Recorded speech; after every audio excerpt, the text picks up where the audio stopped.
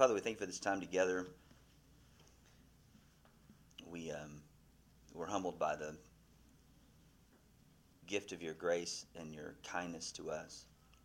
We pray that you would teach us to have hearts that are submissive to you and not always looking for a way to assert our own authority and our own attempts at dethroning you in our hearts.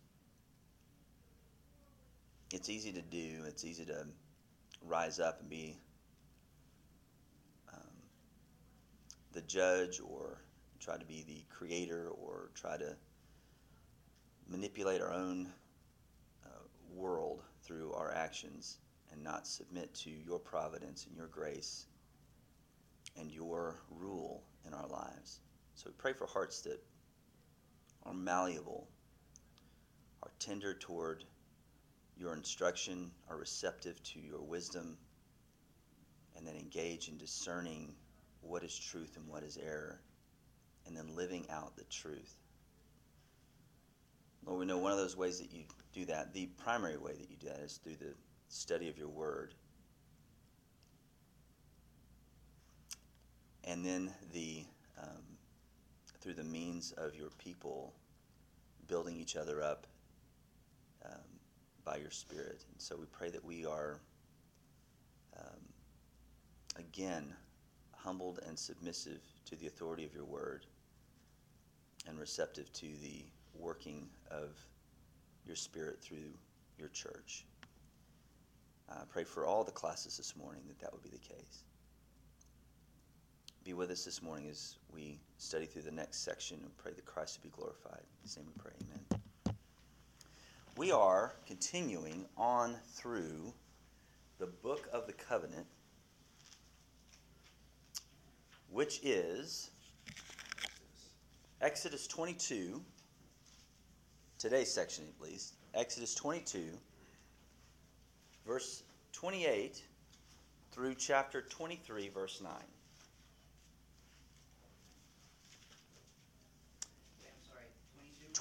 Chapter 22, starting in verse 28, and we're going to be going through chapter 23, verse 9 today.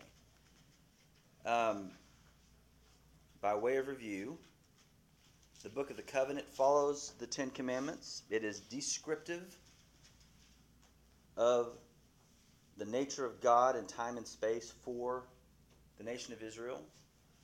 It is grounded in what is prescriptive, or what is eternal, which is the Ten Commandments, God revealing himself and his nature there. So the next section we're looking at actually is kind of a lot of smart guys will say that these are just miscellaneous laws right before you get to the Sabbath section. I don't know that it's necessarily as shotgun as they may argue that it is. And we'll talk about it as we get there toward the end. I don't think it's a miscellaneous collection, but we'll just see here, and maybe you can anticipate where I'm going. I'm sure you will be able to, actually, where I'm going before we get to the end. Let's look at verse 28. You shall not revile God, nor curse a ruler of your people. You shall not delay to offer from the fullness of your harvest, and from the outflow of your presses. The firstborn of your sons you shall give to me. You shall do the same with your oxen and with your sheep. 7 days it shall be with its mother. On the 8th day you shall give it to me. You shall be consecrated to me. Therefore you shall not eat any flesh that is torn by beasts in the field. You shall throw it to the dogs. You shall not spread a false report. You shall not join hands with a wicked man to be a malicious witness. You shall not fall in with the many to do evil, nor shall you bear witness in a lawsuit siding with the many, so as to pervert justice, nor shall you be partial to a poor man in his lawsuit. If you meet your enemy's ox or his donkey going astray, you shall bring it back to him. If you see the donkey of one who hates you lying down under its burden, you shall refrain from leaving him with it. You shall rescue it with him. You shall not pervert the justice due to your poor in this lawsuit. Keep far from a false charge, and do not kill the innocent and righteous, for I will not acquit the wicked. And you shall take no bribe, for a bribe blinds the clear-sighted and subverts the cause of those who are in the right. You shall not oppress a sojourner. You know the heart of a sojourner, for you were sojourners in the land of Egypt. Anybody see the connection? Feels a little scattershot, doesn't it? Let's take them in order here. Don't curse God. You shall not revile God nor curse a ruler of your people. There are two words for curse here. The first word carries the basic meaning of esteem lightly. It's the opposite of kabed. We've talked about that before, the Lord's glory, that kabed. It means weightiness, heaviness. And this is the opposite of that. Big pop question here. Where is this grounded? Where would we say this is grounded in the prescriptive law? First commandment? Think through. What's the first one? No other gods before me. Second is no image. Third is taking his name in vain. Does that sound familiar this morning? Remember, we talked about how taking the Lord's name in vain is not just the set of taboo words that we may use, but it involves that, but even more, if you bear the name of Christ, if you bear God's name as the people of Israel did, your actions testify to the weight of who he is. Remember we talked about that? Well, here we have, again, it reiterated, don't curse God. Don't use his name lightly. But it's linked to something. What is it linked to? To what is it linked? Prepositions. Well, how about the rest of the verse?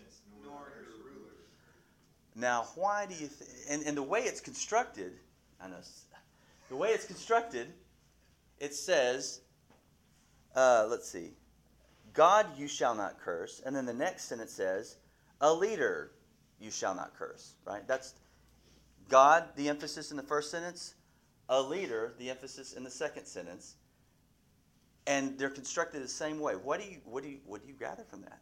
Why do you think that it's drafted that way? Because those authorities are put in place to kind of represent God's authority. Where's all authority derived? It's derived from God. That's right. And he puts the leader as God's representative because the leader wouldn't be there without God orchestrating it. And that's good leaders and bad leaders. It's all derived. And how we approach our governmental leaders reflects how we approach, is God good enough? Was he good here in giving us these leaders? So is that what comes down to?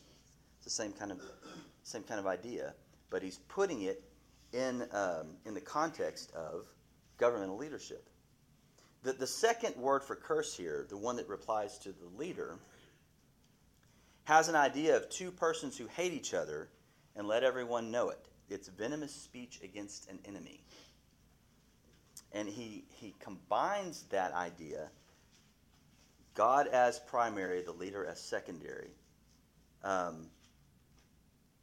This has implications for citizens, doesn't it? Yeah. Does it also have implications for the leader? The leader's not God, he's under authority as well. But it's giving them some, they have authority over people, they shouldn't take that lightly and just confuse it. Yes, the leader is not God, he's under God himself, and they shouldn't take it lightly. They're not God themselves, no matter how much they think they may be, right? And what does this do? This sets government under an authority that is outside of us, objective to us. It's not the brotherhood of man determining what is right. There is an objective judge on the leaders. And so if God places them there, God's the judge, not me. Right? Yes? This is very similar to the stewardship issue of Yeah. property, because while we think it's ours and we own it and we can do with it whatever we please, we can't, because it's actually God's and we're in charge of it for a time for Him. Mhm. Same thing with leaders. They are in charge of being the authority and ruling, if you will, over Mhm. the people Mhm. for a time, but they're actually stewards for God. And isn't it true that every leader has term limits? Regardless of the governmental system. Nobody lives forever. Now, in our nation, under our laws, thankfully those are shorter. Not their lives, but the term limits. Well, again, I'm not the judge, so Except for Bush and Reagan, right? no. Ty, you're in a timeout. Yeah. Tom, I make you listen to some Ray Charles. I could do that. Does it mean then that we do not challenge bad policy or bad actions? Is that what that means? That if we say that's wrong, is that reviling the leader? Is that what it's calling? No. And go ahead. I was going to say it's the difference between disagreeing and disrespecting. Mm-hmm. Yeah, the difference between disagreeing and disrespecting. That's a good comparison. And Yeah. I think you can challenge policies without going, yeah, and can you believe that look on his face, or can you believe what she wore, or Mhm. whatever. Get where it starts to get this real personal, just put down kind of thing. Right. There's no need for that. But saying, well, I disagree with this based on these principles. Right. Is So a good thing. disagreeing with the ideas, disagreeing with the trajectory of the nation because of leadership is perfectly fine. Attacking the person, reviling the person, even if it may be coming the other direction, we're called to be different, right? Distinct. Not play by that game. Couple of examples. Can you think of anybody in Scripture from the narratives that we are so familiar with that challenged governmental authority? Daniel? Okay. In what way? Well, he was being faithful to God and not doing what the king ordered to do. Okay. By praying, consistent prayer, and was thrown into the lion's den, and I think that was the Worshipping that big statue. right. So you're not going to worship the symbol of the state. Moses and Aaron, or am I thinking right? Who left Egypt? That was Moses and Aaron. Yeah, we're in the middle of that one. You need some Ray Charles. So Never mind, forget it. I was thinking John the Baptist. He got very personal with this with his attack on Herod for taking his brother Philip's wife. That's kind of, that's not necessarily government policy. That's sin in the camp. He was very personal about it, and it cost him his life. And yet Jesus said, from Moses till now, there's not been a greater prophet than John the Baptist. Christ challenged the ruling authorities. That prejudices the argument, I know, because it's Jesus, but at the same time, he came here to do the will of the Father and to submit to all the laws, including this one, and yet did it without sin. And he challenged them very strongly. Yeah, and think about David. That God had promised him that he was going to be king, and he had the opportunity to kill Saul multiple times. Yeah. Then the cave where he cut off just a corner of his cloak. Will not touch God's anointed, he said. Yeah, very good. Paul, standing before the Sanhedrin, the Jewish rulers of the day, was castigating a priest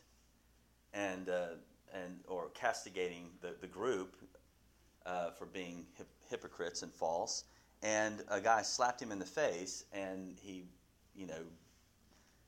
said some derogatory things to a priest. And then someone told him, "You're talking to the high priest." So I didn't know that was a high priest. And he quotes this verse against himself: "Don't speak evil of your leaders." What's the context of that? In the midst of persecution, he remembers, don't touch God's anointed. Don't speak ill or against personally those who are in authority over you. That's so easy for us to do, isn't it? In 140 characters or less.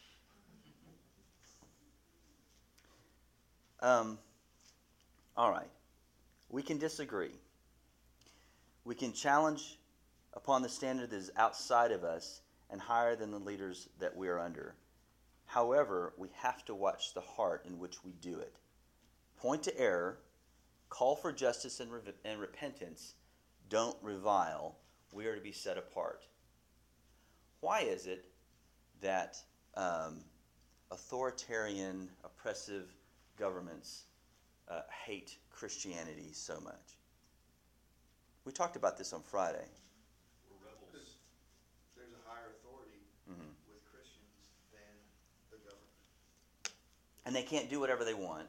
There's a higher authority that we appeal to above government, that they are to be subject to, because all power is derived from God. All authority is derived from God. And if we're appealing to a higher authority than them, then they can't just do whatever they want. Or at least we're the voice of, you can't do whatever you want. Takes the control out of their hands. Right. So he sets this standard. Obey your leaders. Again, it comes down to also the fifth commandment, honor your father and mother, the idea of honoring authority, those over you. And then he gives examples on how Israel was to be separate and to display this. And he gives the examples immediately here of their worship and their diet. What does it say? I find that, initially you read this, don't curse God, don't curse a leader, pay your vows, do your offering, give the abundance of your fruit and all that stuff. What does that have to do with it? Well, the more you look at it, it's going right into the idea of a disciplined understanding of worship. First, the obedience and honoring of God, both in the offerings they're to give and in how they treat their bodies, what they're feeding their bodies. So you have the soul and the body both being disciplined under and controlled under the submission to God. Don't eat roadkill is a big thing. I mean, that's basically what he's saying. Don't eat, animals torn by other animals, which would be roadkill. The offerings are to be rendered, but they're to be given at the right time. And the dedication of their firstborn sons is to be done at the right time. So what is this talking about, by the way, this dedication of the firstborn? Is this child sacrifice we're talking about here? Yes. Okay, Ty says yes, and I hear a 10-minute, more Ray Charles. Why do you say yes? Okay, you're not really saying yes. Good, because no. It's not real child sacrifice. What had been sacrificed in place of the child? Yes, but in this context, a lamb. Or doves, or Something had been sacrificed to redeem the firstborn.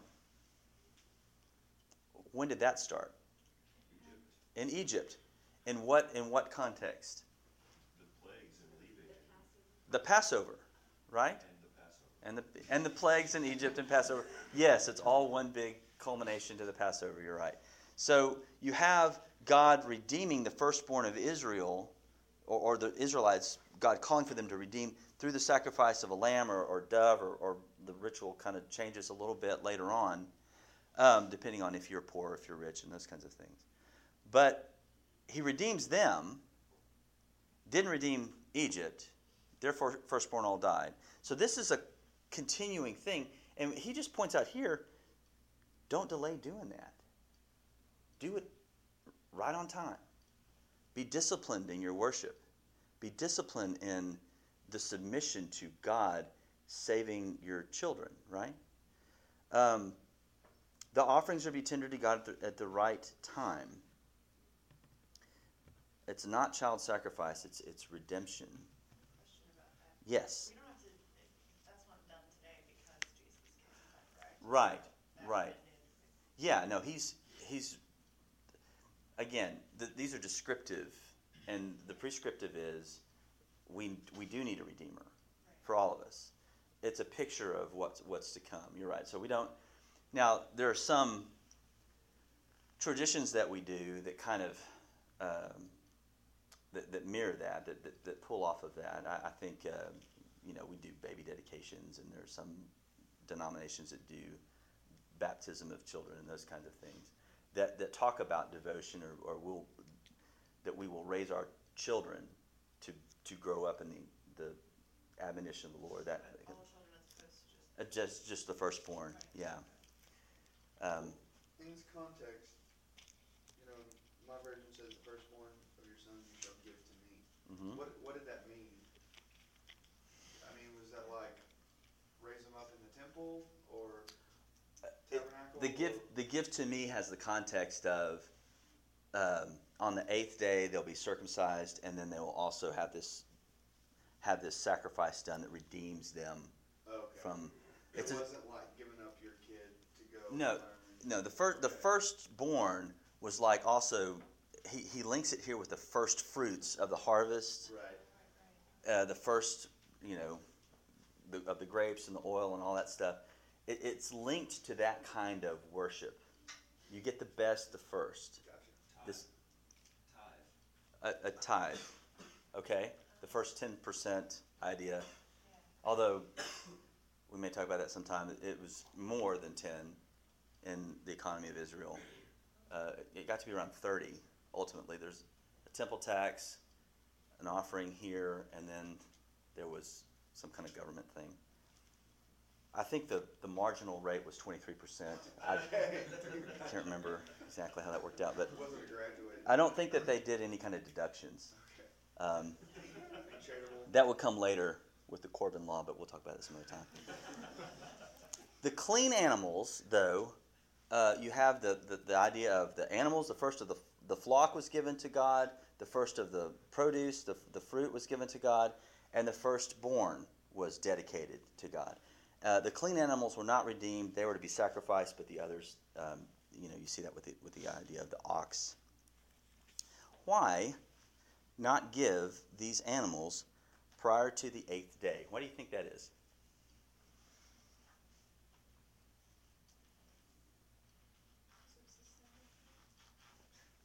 It was the Sabbath. A Sabbath idea? Sort of. What else happened on the 8th day? Circumcision. Yes. That's what I That- was thinking. And there's physical reasons that they had to wait 8 days for that. Right. But what's it grounded in? What do you think? Jesus rested on the 8th day. Yes, but what happened at the beginning in 7 days? Creation. And on the 7th day he rested and then started working again on the 8th? Is that the picture? This is grounded in the creative order. All of it is. The child is to be devoted to God on the 8th day after the 7th day period. The animals are given for sacrifice on the 8th day or set apart for that after they're born. It highlights something. Men are set apart to me. consecrated in worship, and consecrated in what they put in their bodies. God is weighty. Don't treat him lightly. Be set apart for him. It deals with the laws there of how they are to demonstrate that they are set apart to God here. Then it moves on to something else. How else are they to be consecrated? What does it look like in terms of government? Chapter 23. We were just told that the Israelites could not eat roadkill. Where does he go next, and where is this grounded? You shall not spread a false report. You shall not join hands with a wicked man to be a malicious witness. What is he talking about? Slander and libel. Slander and libel? In what context? Court of law. This is a trial issue, right? This is a court of law issue. Honor your leaders by being honest whenever there's a dispute and you're dealing with a dispute. No one is to lie on an evil person's behalf, or what happens? What happens? An accessory to whatever's been perpetrated, right? Is that justice? That's not justice. What, yes? When it says you shall not be partial to a poor man in his lawsuit, is that also saying that even if you're trying to help somebody who's down and out, but you're doing it by bearing false witness Right. to help that person out, whether it's for the evil person or whether it's for the down and out guy, Yeah. whatever, it's wrong. Um, Is that what that's saying? and- Or am I reading that? No, you're right.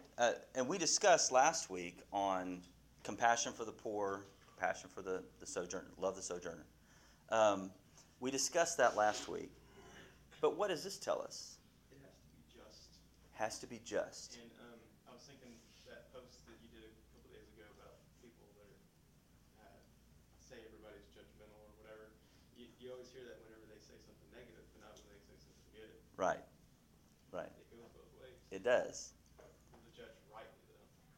Even if it's a poor person who would benefit from our lying, our perverting of justice, that doesn't justify it. I didn't mean to do that. It doesn't justify it. Compassion is not to be at the expense of justice. What comes to mind to me is they're already in the court of law context. They've had some preliminary things leading up to bringing this into the court of law. Mm-hmm. The person that was bringing the charge against them probably could have already had the opportunity to Mm-hmm. be relaxed in their bringing this up, and maybe the situation didn't arise for that, and now you're in the court of law, and so you don't need to look at that again. You need to continue on with what they were in the court. What happens if there is a perversion of justice? Does that have a ripple effect throughout the entire society? Absolutely. It's also a slap in the face to God because he's the ultimate authority.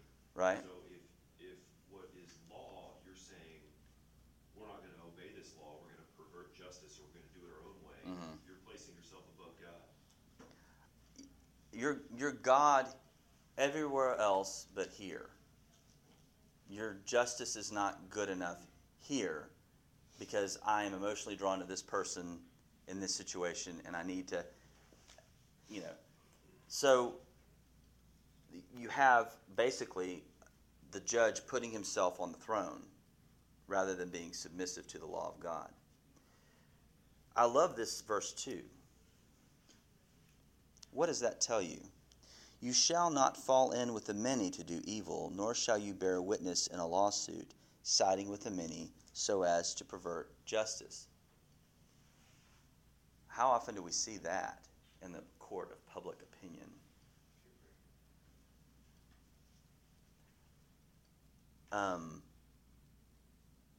What are we to be ruled by? What the majority says, or something that is objective, outside of us, perfect? The law of God is to rule us, and we are to use the wisdom and discernment that he gave, and that's what he's instructing them to do. It's not just about the poor. Who else? Who else are we supposed to be just? Your enemies. Your enemies. I was going to say animals. Animals. Sort of.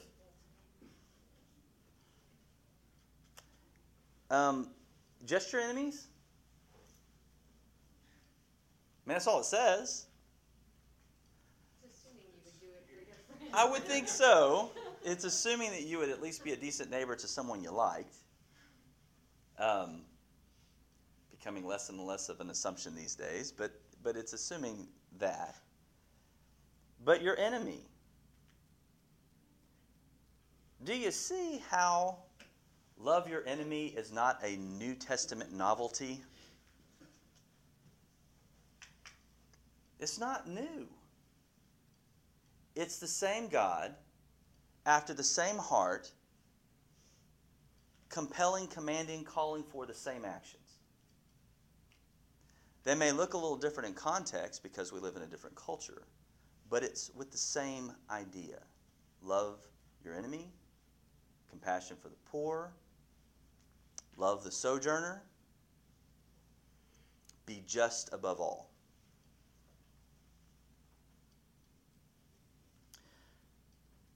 The enemy was to be treated like a friend or a neighbor. It is assumed that you would do that for a neighbor. They are to be consecrated to Yahweh in how they treat their enemy. The enemy here can either be a personal foe or a national antagonist. You've got Philistia across the border. A donkey wanders over, and he's burdened. What are they to do? Shoot him! No. You unburden him and you take him back to your enemy, even if it causes an international incident.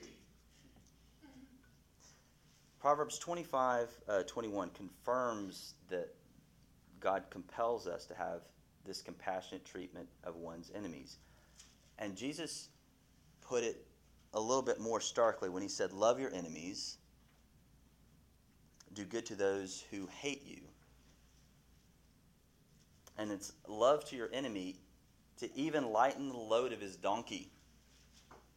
In the most mundane, simple things, you're to love your enemy.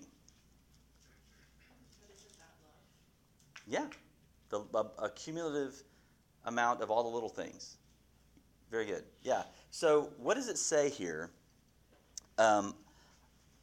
Whenever it says, let's see, if you see the donkey of one who hates you lying down under its burden, I love the way he puts this. You shall refrain from leaving him with it. Why would he use that language? That's what's in our heart. That's what we want to do. I'm not helping that jerk. You got to restrain what's there, Bubba, and help the donkey. You want to do, and it's really, it puts the obligation to do good rather than just, it's there, I'm just passing over. Just not. And it's just the way it is. It is what it is, that great tautology. It is what it is. And he says, no, you have a positive duty to restrain your heart that wants to just ignore the situation and relieve the burden to your enemy's animal. We have to be told to refrain from doing harm because this guy hates us. It's not natural. Caring for even his animals in such a way demonstrates the nature of God. How? How? God is compassionate and kind, and everyone is made in the image of God. While we were yet sinners, Christ died for the ungodly. Right? And we're to demonstrate that in how we treat our enemies. Now look at verse 6. It's the other side of the coin in verse 3, isn't it? You don't show partiality to the poor man in his lawsuit in verse 3. In verse 6, you shall not pervert the justice due to your poor in his lawsuit. what do we see? What's the commitment here? Justice. Justice. Regardless of who's on what side. We want justice. We want the truth. We're about the truth. That's what he is putting upon those who are called by his name. Takes the what-ifs out of circumstances in the court. It's just, there's absolute, this is wrong, this is right. And what is the opposite of that? Is uncertainty, isn't it? If you have certainty of justice, things click. There are boundaries. We know where we're going. We know what's going to happen. We act accordingly. If there's uncertainty, if there's chaos, people cannot let one go to waste. It's one of those kinds of things. All right. What does this say about how they are convicted for crimes in verse 7? Look at that. Verse 7. Keep far from a false charge, and do not kill the innocent and righteous, for I will not acquit the wicked. What does that say? What is that talking about? God is the ultimate judge. Okay? So we don't convict anybody ever. No. Okay. What is he saying there, though? Saying be certain. Be certain. If you're going to convict somebody, make sure that you know. And if you don't, if they are guilty of it, God will handle it. Ah. Innocent until proven guilty. Innocent until proven guilty. Isn't that interesting? In this backwards, dusty, illiterate culture, we have the bedrock of our criminal system in this one verse. It always bothers me when atheists make that argument. Why would God come to this backwards, desert nomadic creature? Because his wisdom is what makes the difference. Not location, not the type of people. It's his wisdom. It's here. Innocent until proven guilty. Again, he's focusing on the judges of Israel here. The concern here is for the condemnation of an innocent person. It's better for a wicked man to go free than an innocent man to be condemned. Right? And we can appeal to the ultimate judge, the ultimate authority. See, when it all rests on our level, there's that panic. What if we let him get away? But if it rests on who God is, that he's the ultimate judge, we do the best we can. We try to discern the truth. We err on the side of protecting the innocent. And God will be the judge, ultimately. God's control is very comforting us. Right. Right. I think that I will not acquit the wicked, it goes both to the, if they can't prove that the person is guilty and they really are, God's the ultimate judge in that, but also to the, if somebody is purposely trying to make someone look guilty and they're not, that God is also not going to acquit them for Very their, good. for their wickedness. Yeah. It also puts that same It's a burden on ominous the statement for the judge as well. Right. If you pervert justice to make someone who's innocent look guilty, I will by no means acquit the wicked. Yeah, that's good. All right. Look at verse 8. This idea of take no bribe and the description of it, this becomes a proverb later on. This take no bribe is kind of idiomatic for being corrupt in leadership, for personal corruption. It perverts justice, and it's ongoing. You take one bribe, it's easier to take another, and another, and another, and justice is perverted again. And then the judges are told specifically, not to oppress a sojourner. Why? Why would they not oppress? Because they were sojourners. Because they were sojourners in Egypt, and he says, Know what it's like. they know the soul of a sojourner. What an interesting phrase. Carlos, I'm just kidding. It's okay, I know. It says love the sojourner. Yeah. So what an interesting phrase. You know the soul of a sojourner. Why? Because they experience it, they can empathize from their Egypt experience. You know how vulnerable they are. How vulnerable they are. Fewer rights than a citizen. And the judges are not supposed to take advantage of that. Okay. Well, that was interesting. 40 minutes well spent. Tell me, why are these laws thrown together? Why is this just kind of haphazard? Oh, by the way, these are the addendums here before we get to the Sabbath stuff, and then on to the ratification of the whole thing. Well, why is this all here together? Everybody's made in the image of God. Okay. And God's authority and justice is above all. Okay.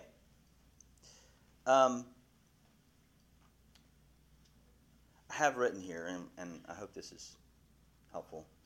As those who are disciplined and consecrated in worship of the soul and care of the body, those who bear the name of God, each of these remaining commands is a means of honoring the functions of government, the testimony at trial, actively seeking peace in society, and being an honorable judge. That reflects honor those who are in authority. And ultimately, don't bear his name in vain. Don't treat him lightly. Romans 13, 1 through 7. Real quickly. Romans 13, 1 through 7.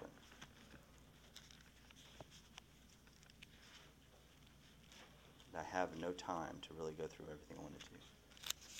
That's okay.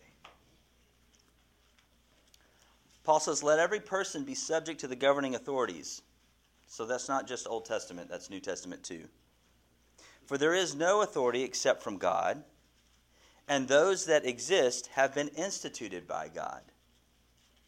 Therefore, whoever resists the authorities resists what God has appointed, and those who resist will incur judgment. For rulers are not a terror to good conduct, but to bad. What context is Paul talking about this?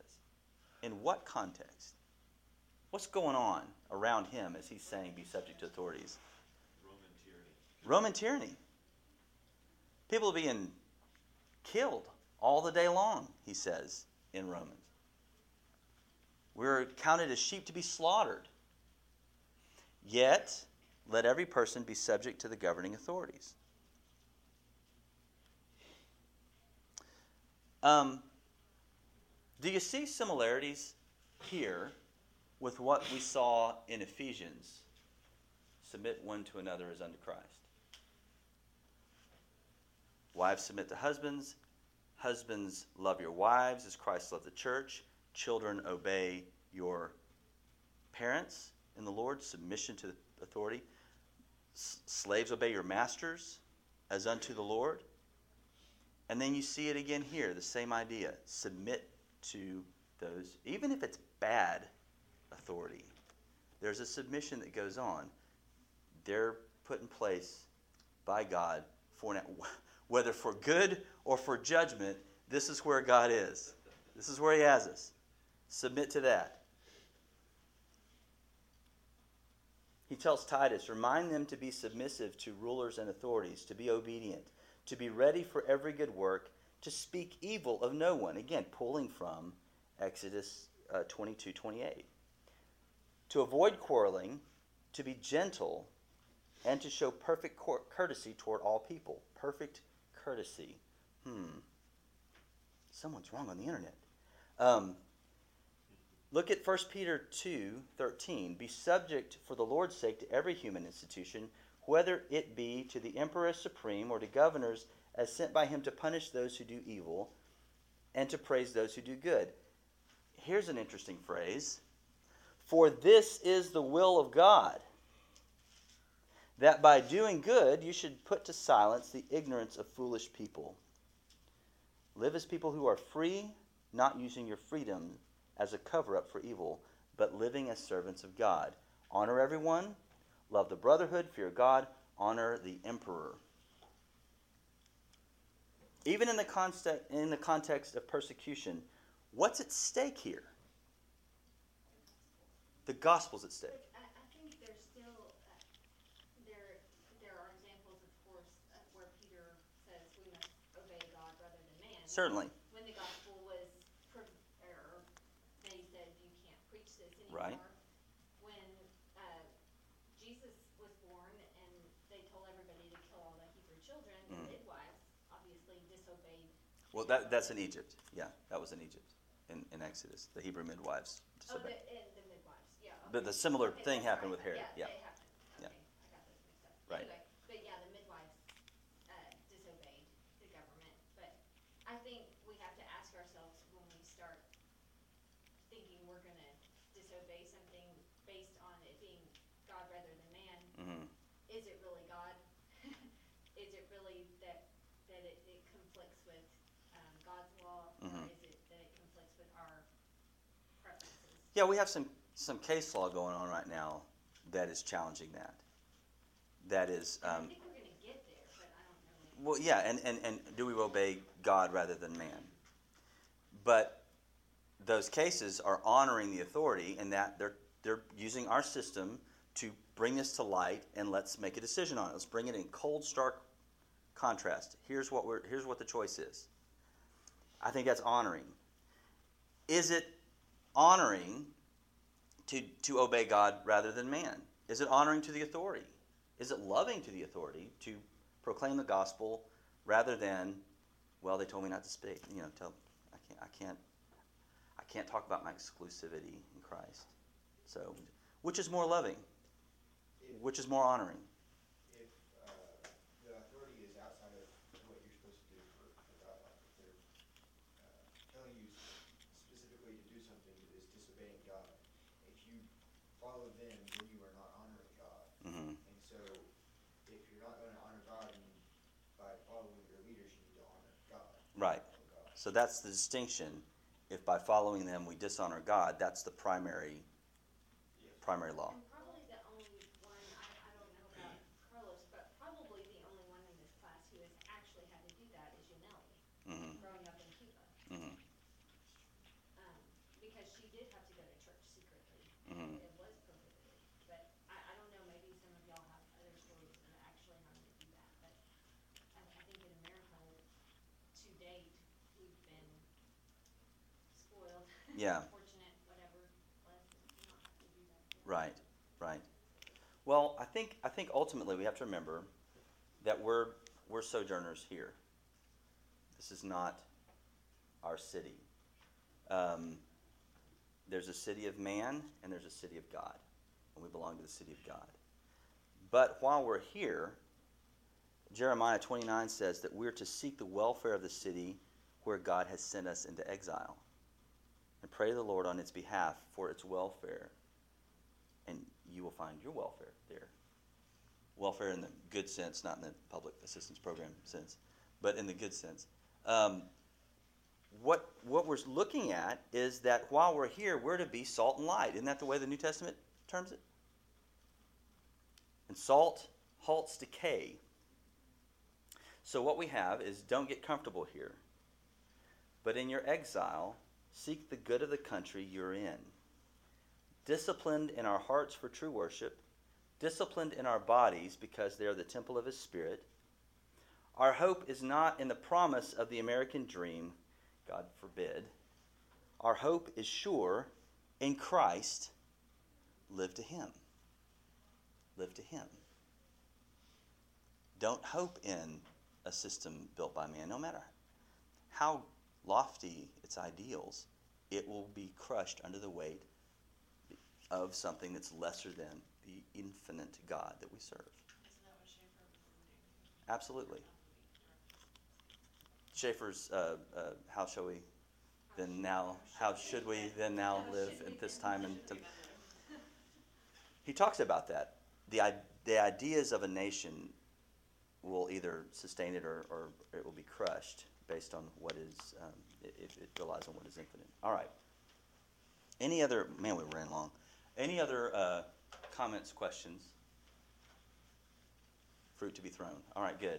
We will pray and move along. Lord, thank you for this time together. Thank you for your word. I confess I don't do this well. I get caught up in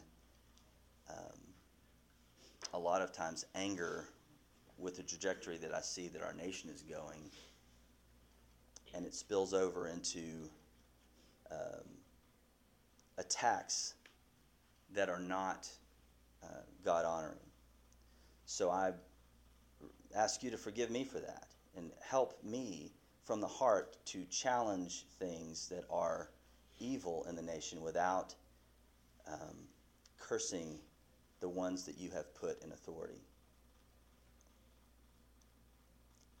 Father, I do pray for righteousness to be once again poured out on our nation, that your Spirit would cause the hearts of men to return to Christ, to seek him while he may be found. I believe that the gospel has an effect on a country, and it should, and that it would trend more toward God honoring rather than man exalting. But we're not on that trajectory now, and so I do pray for our nation. I pray for your church in America, that she would wake up, pray for our culture, our nation, that she would boldly proclaim the gospel of reconciliation, forgiveness in Christ, and a call to holiness. Be with us as we go into the next service. Be with Philip. Help him to speak what you would have us hear today. In Christ's name we pray. Amen.